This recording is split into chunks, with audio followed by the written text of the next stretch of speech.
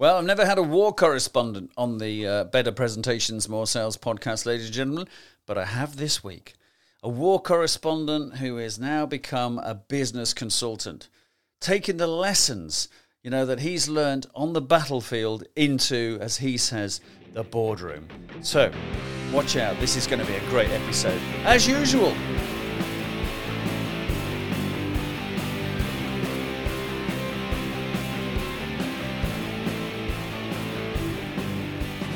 Welcome, everybody. This is episode 174, Better Presentations, More Sales podcast. Now, on today's show, I've got Sean Rhodes. Sean's a former war correspondent. And as I mentioned in the preamble there, he has this concept, this process and these systems that he's taken from the battlefield, literally, because he was observing. When you're a war correspondent, you see everything that's going on. And he's observed what's going on around it, and he's going to share with you some of the techniques that he's now put into action in companies, in the boardroom. So they're going to be some great stuff. And he's got 3 really good questions for you to ask yourself after every single sales meeting that you've had. So listen out, because they will be really valuable to you. And if you ask those 3 questions, as he said, it will make you a lot better both as a company and as a salesperson as well. So they'll be coming up in the podcast.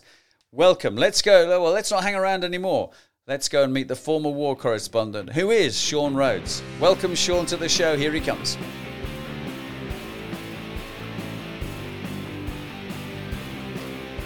So, Sean, hey, it's great to have you on the podcast. Really looking forward to this episode. So, would you like to tell our listeners a little bit about yourself, please? Sure thing, Trevor. Well, first, thanks for having me. It's great to come to you from Tampa, Florida. A little bit about my background. I came to sales in a really weird way. Instead of just coming in straight through the world of business, my foray into sales started on the battlefield. I was a war correspondent embedded with the U.S. Marine Corps and got to serve multiple combat tours with them, and was able to work alongside every branch of the U.S. military, including some foreign ones as well, like British Royal Marines. Got to meet some of your folks out there, and Australian forces, New Zealanders, Kiwis, you name it. I probably served alongside of them. And what I was doing for those folks was studying how they were able to achieve what others thought was impossible. And I found it actually made them bulletproof, not because they had superhuman powers, but because they were the recipients of hundreds of years of lessons, of systems, of processes that kept them alive on the battlefield. And when I entered the field of business for myself and began working with teams as a consultant, I realized, wow, most of us are relying on hope in our sales strategy a lot more than we should. So it's been my mission ever since then to help organizations, sales teams, and individual salespeople remove that hope to get better results. Great stuff. And so, was that always the plan then, Sean? When you gave up being a war correspondent, were you, did you suddenly overnight think, becoming this business consultant, or was there a gap in between, or how did that happen? There was a gap in between. I recognized I always loved communicating. I always loved teaching. And if it was going to be, getting out of the Marine Corps and the military and figuring out what I wanted to do with the rest of my life, I actually started off as a high school history teacher. And here in the United States, they don't make a lot of money, and they're expected to work very long hours. So I said, as fulfilling as that work would be, I have higher aspirations for the quality of my life I want to be able to provide for my family. And I love teaching those that were very interested in learning. And I find that when you're an entrepreneur or a salesperson or a sales leader, and you're held to a standard and you need to meet a goal in order to keep the lights on, you're pretty motivated to implement what folks like you, Trevor, are telling them to do. Great stuff, Sean. So how did you go about then taking all those, as you say, those processes and structures that you'd seen on the battlefield, and then take them into businesses and convince them that, that they need to do this rather than, as you say, rely on luck and hope that it happens? Well, it started off with my own business. So as a brand new small business owner, as a consultant, I'd gotten to work with some of the largest organizations on the planet just on their payroll. But then when I decided I wanted to try this on my own, I realized I didn't have any systems in place. And so when revenue did show up, I had no idea where it was coming from. Was it that networking event I went to? Was it that webinar that I had been on? Was it that podcast I'd been interviewed on? No idea. And so I decided, because the money was running out and the bills were due at the same time every month, I need to try something consistently. And that way I'll know Do those steps in that order work to generate revenue, or do I need to try something else? But at least then I'll know, hey, this system works or it doesn't.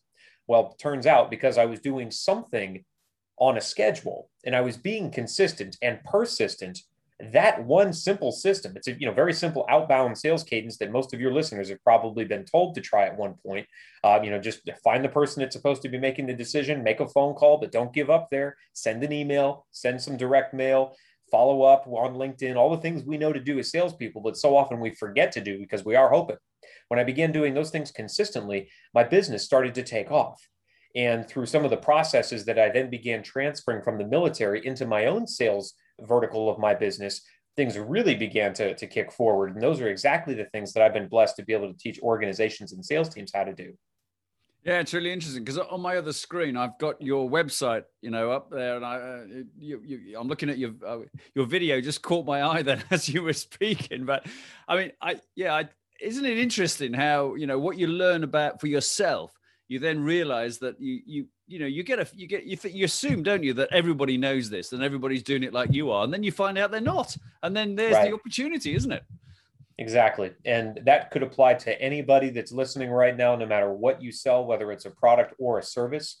If you realize, hey, my customers and my prospects, they're trying to achieve something that I can help them do better, faster, more efficiently, cheaper.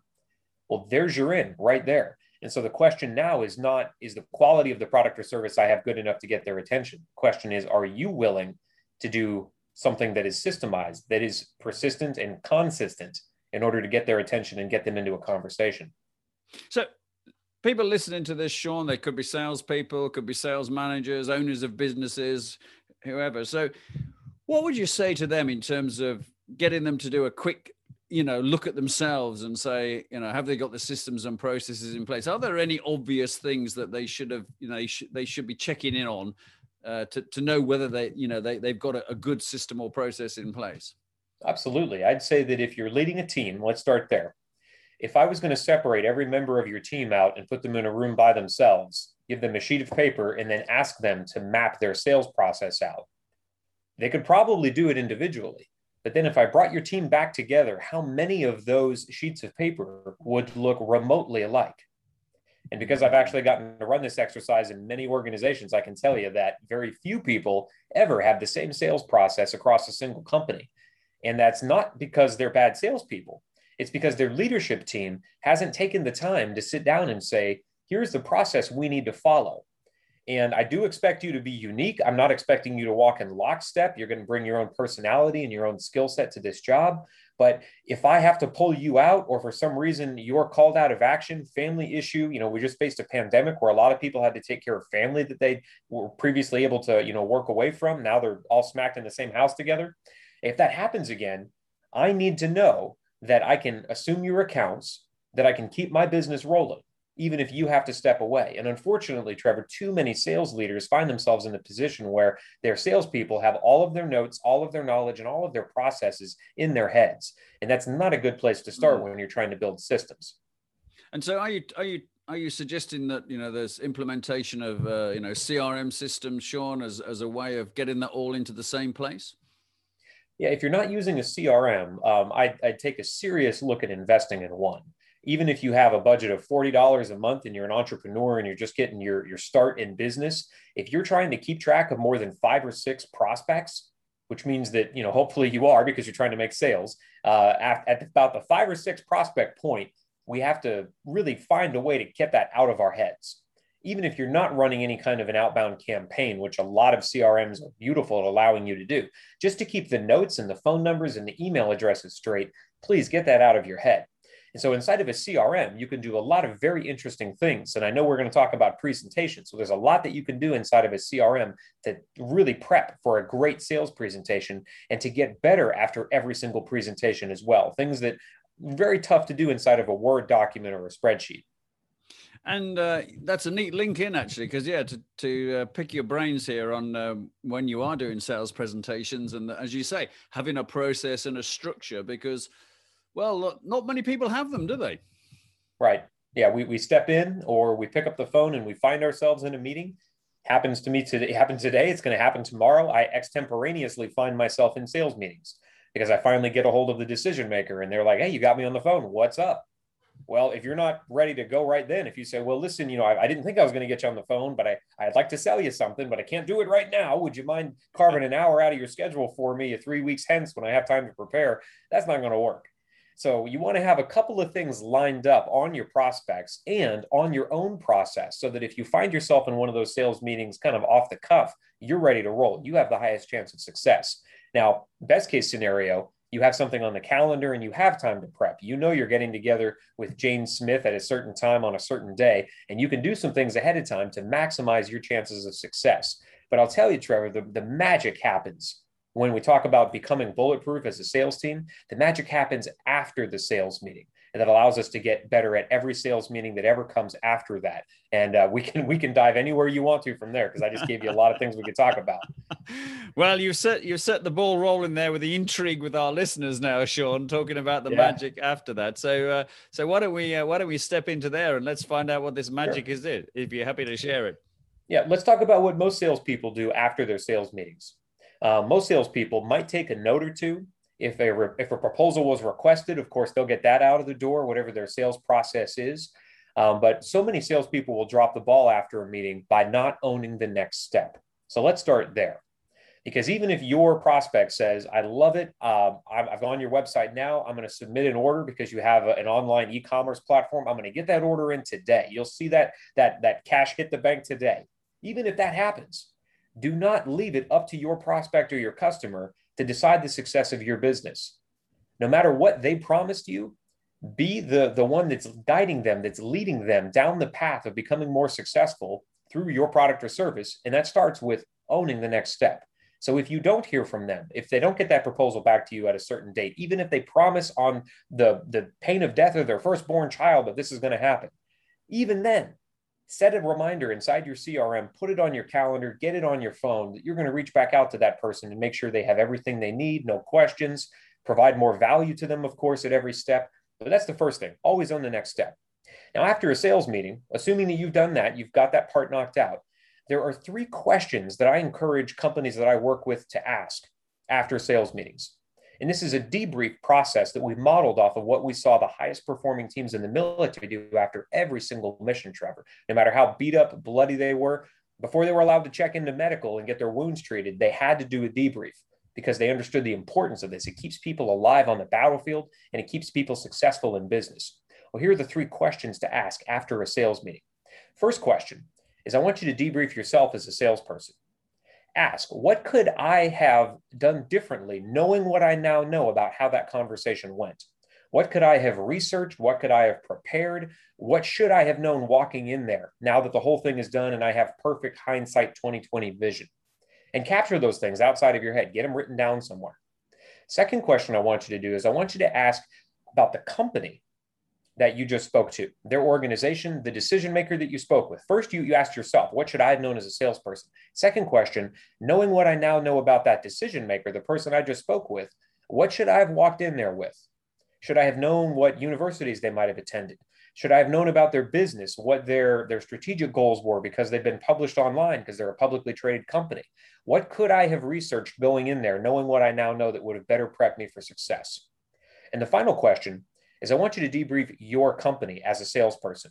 So if I work for the Widget Manufacturing Corps, my final question is, what could my company have done to better prepare me for success? Should I have received training in how to handle a couple of specific objections that I ran into? Could I have brought some product samples because they were requested? Should I have brought a pricing sheet, at least had it in my briefcase so I had it ready to go, or on my phone I could show it to that prospect and I didn't have it and it slowed down the sales process? If you can ask those 3 questions and write down what you find out, now you have a way to close those gaps, both with yourself, in future decision makers, and for your own company, so that you can get better and better after every sales meeting. And I can tell you, Trevor, after doing this myself and teaching other salespeople how to do this, you won't have competition in your market because no one is taking the time to continuously improve like this in the field of sales. So if you'd like to get better, you'd like to have more market share and provide more value to your clients and customers, that's the way to get it done. Do you think that's a really interesting point, Sean? But do you think generally from your experiences that you find that businesses and individuals, they have a kind of way of doing things and they think that's great, doesn't need to get any better. And therefore, as you say, they never reflect on how they can actually, as you know, in the sports field, we call it marginal gains, Yeah. little enhancements. Do you think that's a big opportunity that a lot of companies are missing out on because of that attitude? I think it is. And you brought up a key point, and I want to drive this home. So please chisel it in stone for your listeners. Don't just run this process, the process I just gave you, those 3 questions, when you lost the sale or when they didn't need a proposal. It's almost as critical, if not more important, that you run that process if you win the sale. Yeah. Because you want to capture what worked. Yeah. Right. I did look at his LinkedIn profile. I did find out she has 2 kids and a Boston Bull Terrier. And that was really valuable because it allowed me to establish rapport. Well, you better believe if that was a good enough deal, I'm doing that on every prospect until the end of time because it might help. And so if you can do that, even on the sales that you win, it's going to make a massive difference. But to your original question, do we get comfortable? Absolutely. But if you decide that good enough is good enough, I promise your competition is going to eat your lunch. And that's, you have younger, faster competitors. They're going to want that business too. And they're willing to do what we're talking about.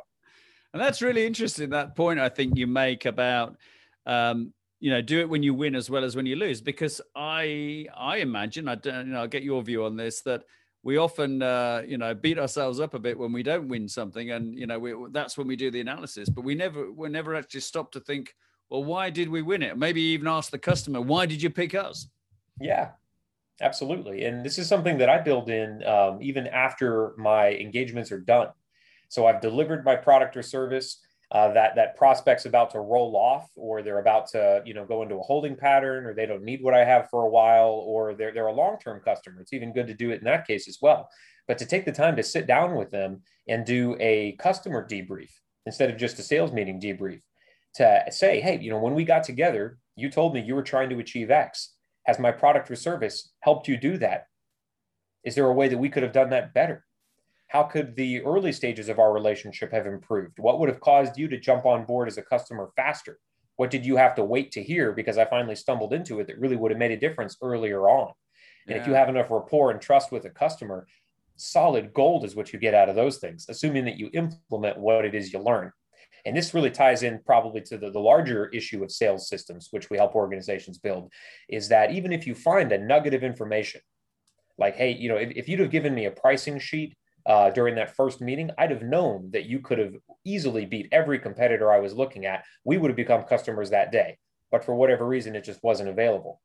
Well, if I know that ahead of time, now what I can do is make sure that every single one of my salespeople and every one of my peers has a pricing sheet on hand.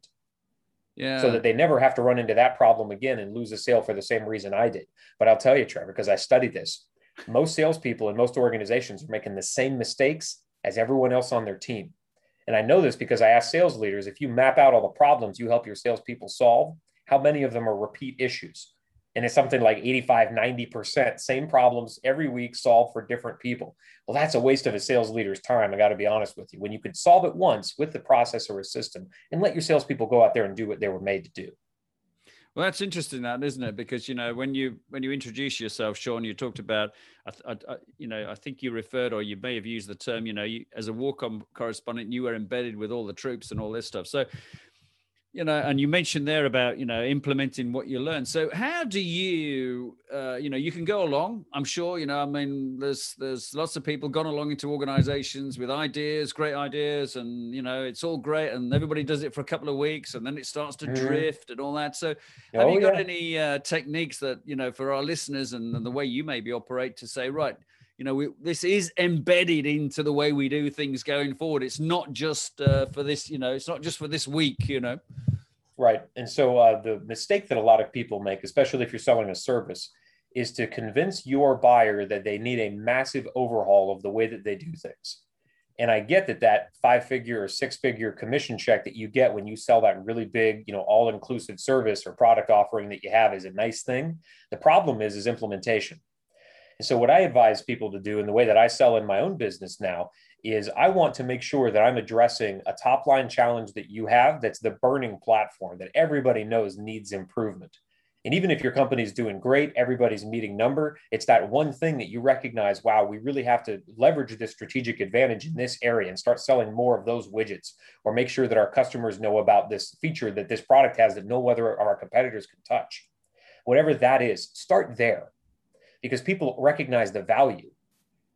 They may not get the fact, hey, that massive cultural overhaul might be nice, but yeah, that's going to require a lot of change at once. And there's a high failure rate for those types of initiatives. Yeah. Instead, start small.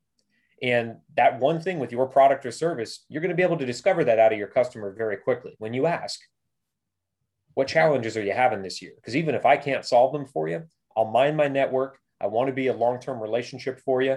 I'll find somebody that can help, even if I don't have the ability to do it. And start listening to what you hear. And if you can build a bridge between what you sell and that outcome that your prospects are looking for, you've mastered the game. And I guess, Sean, one of the ways of starting, without the major overhaul is simply those 3 questions, isn't it, that you suggested? Absolutely. Yeah. So even after your sales meetings, and this is something that I advise salespeople do with their sales leaders. If you're a shop of one, then you got to do it on your own. But if you have a sales leader, have them ask the questions of you and have them be the ones to take the notes and make the records. And that way, when they go to their management team or they're at your weekly sales meeting, they'll know, hey, 3 or 4 of you had a problem with this one objection. So let's talk about it as a group now. Somebody solved it, or somebody knows somebody who solved it. Let's get this out of our heads onto paper. Let's get trained in how to overcome that objection so that my team of 12 doesn't continue to suffer from the same lockdown of a sale that happens out of the singular objection we tend to hear most often. But I don't want to let, everyone in my team wait 3 decades to get good enough to overcome it. I want those results today. And this is how that happens. Fantastic. Well, Sean, absolutely great. Now, in a second or two, I'm going to ask you to just so we can wrap this up with 1 or 2 top tips, maybe, that our listeners can put into action. But you've got a lot of resources, I know, available to them. Your website, you've got a book, a podcast in there, your own. So would you like to just tell listeners how they can find your resources, basically? And I'll put the details in the show notes. Absolutely. In line with our mission of helping salespeople remove hope from their sales strategy, we stood up a website called bulletproof-selling.com. So bulletproof-selling.com. On that website, you'll find an absolutely free sales assessment that takes 5 minutes. You can run through that. That'll get you an immediate sales system to help you with your top sales challenge. We have a podcast that releases every single Monday where we get to interview top sales leaders like Trevor around the systems that are working for them out there in the field. And we release a new sales system every Thursday as well around a variety of issues. So a complete system that you can use no matter the size of your goals or the size of your team right there every Thursday. And of course, they're all archived there at bulletproof-selling.com. If you're really interested in diving deep, the book we released this year is actually Bulletproof Selling. You can find that on Amazon, in audiobook, and in Kindle, wherever books are sold. Fantastic. That's really good. Well, I'll put all the links to all those in the show notes, Sean. So to round it off, if listeners can take away a couple of tips from you that you may have mentioned them already, but that they can implement and make a difference right now, as they move to, to replace hope with certainty, what would those be? So I'd say first, start tracking the challenges that you're running into. So for my salespeople, they're required to keep a little notepad next to their desk. And throughout the day, as they run into objections or problems using the CRM or trouble finding someone's direct contact information, they'll start capturing those things on a sheet of paper. They bring those to me, or for you, if you're a solo, operator, they carve off an hour a week to really do some strategic work on your business and take a look at all the challenges you ran into and say which ones repeated, which ones caused the most impact or damage to my brand, to my company, to my goals. Let's start solving those. But the challenge, if we don't do that, Trevor, is that we tend to just gloss over them because we're all professional problem solvers, or we wouldn't be in the business of sales. But if we don't take the time to really start capturing things and permanently solving them, I promise those challenges are going to crop back up and continue to drag down our performance.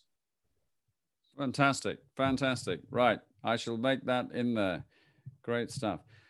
Well, Sean, it's been an absolute pleasure having you on the show. Some fantastic stuff in there. I'll put those 3 questions in the show notes as well. I'll re-listen back to the podcast and make sure I get them right. But no, it's been an absolute pleasure having you on the show. So all I can say on behalf of our listeners is, thank you very much indeed. My pleasure, Trevor. Thanks for having me on. So what about those 3 questions that I mentioned? They're great questions, aren't they? So what could I have done differently? Now that now I know what I know, having had that sales meeting. A really good question. And the second question, what should I have known about the company before I went into the meeting? And interestingly, nowadays you can find out so much, don't you? So there's no excuse really, is there, for being caught out on not knowing enough about the company before you go in. You can research the company, you can research the individuals, you can go in there armed. And lots of people don't do that, as Sean said. So you will stand out. If you just pick up one or two things about somebody that you can draw and make, attention to in the meeting, just casually throw it in there. It will make such a difference to the way they view you. Because people will respond if they think you've put some time and effort into the meeting before the meeting. And then, of course, what could your company have done to help you be successful, or, if you were successful, what could you've done to get even more successful?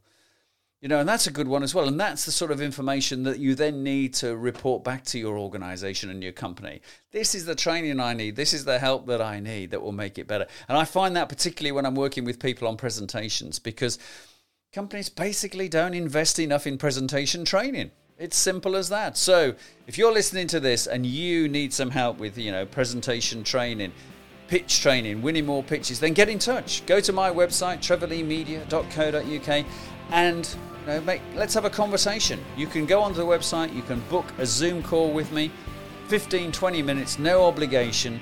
We can talk about what you want to get for you or your team when it comes to presentations, so that you are more successful.